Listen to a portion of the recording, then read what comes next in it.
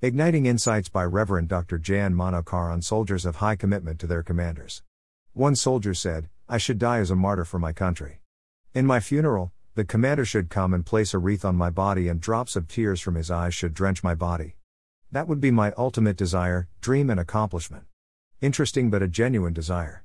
Commanders are tough, and tears in public is not common.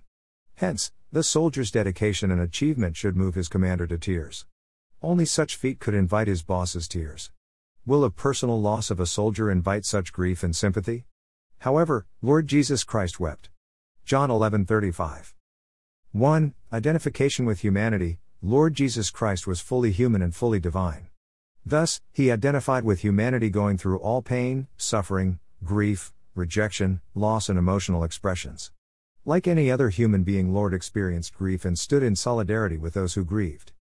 2. Identification with human misery. Death is a human misery, which is also called as the last enemy or ultimate enemy.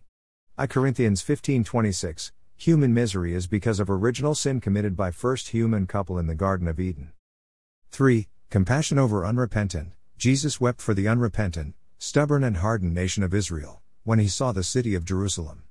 Luke 13:34. Human rebellion and pride breaks the heart of the Lord.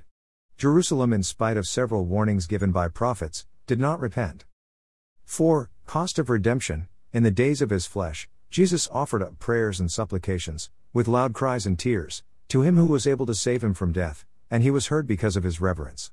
Hebrews 5:7. Lord had to pay the heavy price of tasting death, experiencing the wrath of God as judgment on humanity that was poured on him. Yes, to bear this he had to suffer, which he did with prayers, supplications, and tears. Weeping may be for a night. Psalms 35. In this world, we will go through unpleasant happenings that may move us to tears. Yet, we hope and race towards heaven where there are no tears. Revelation 21:4.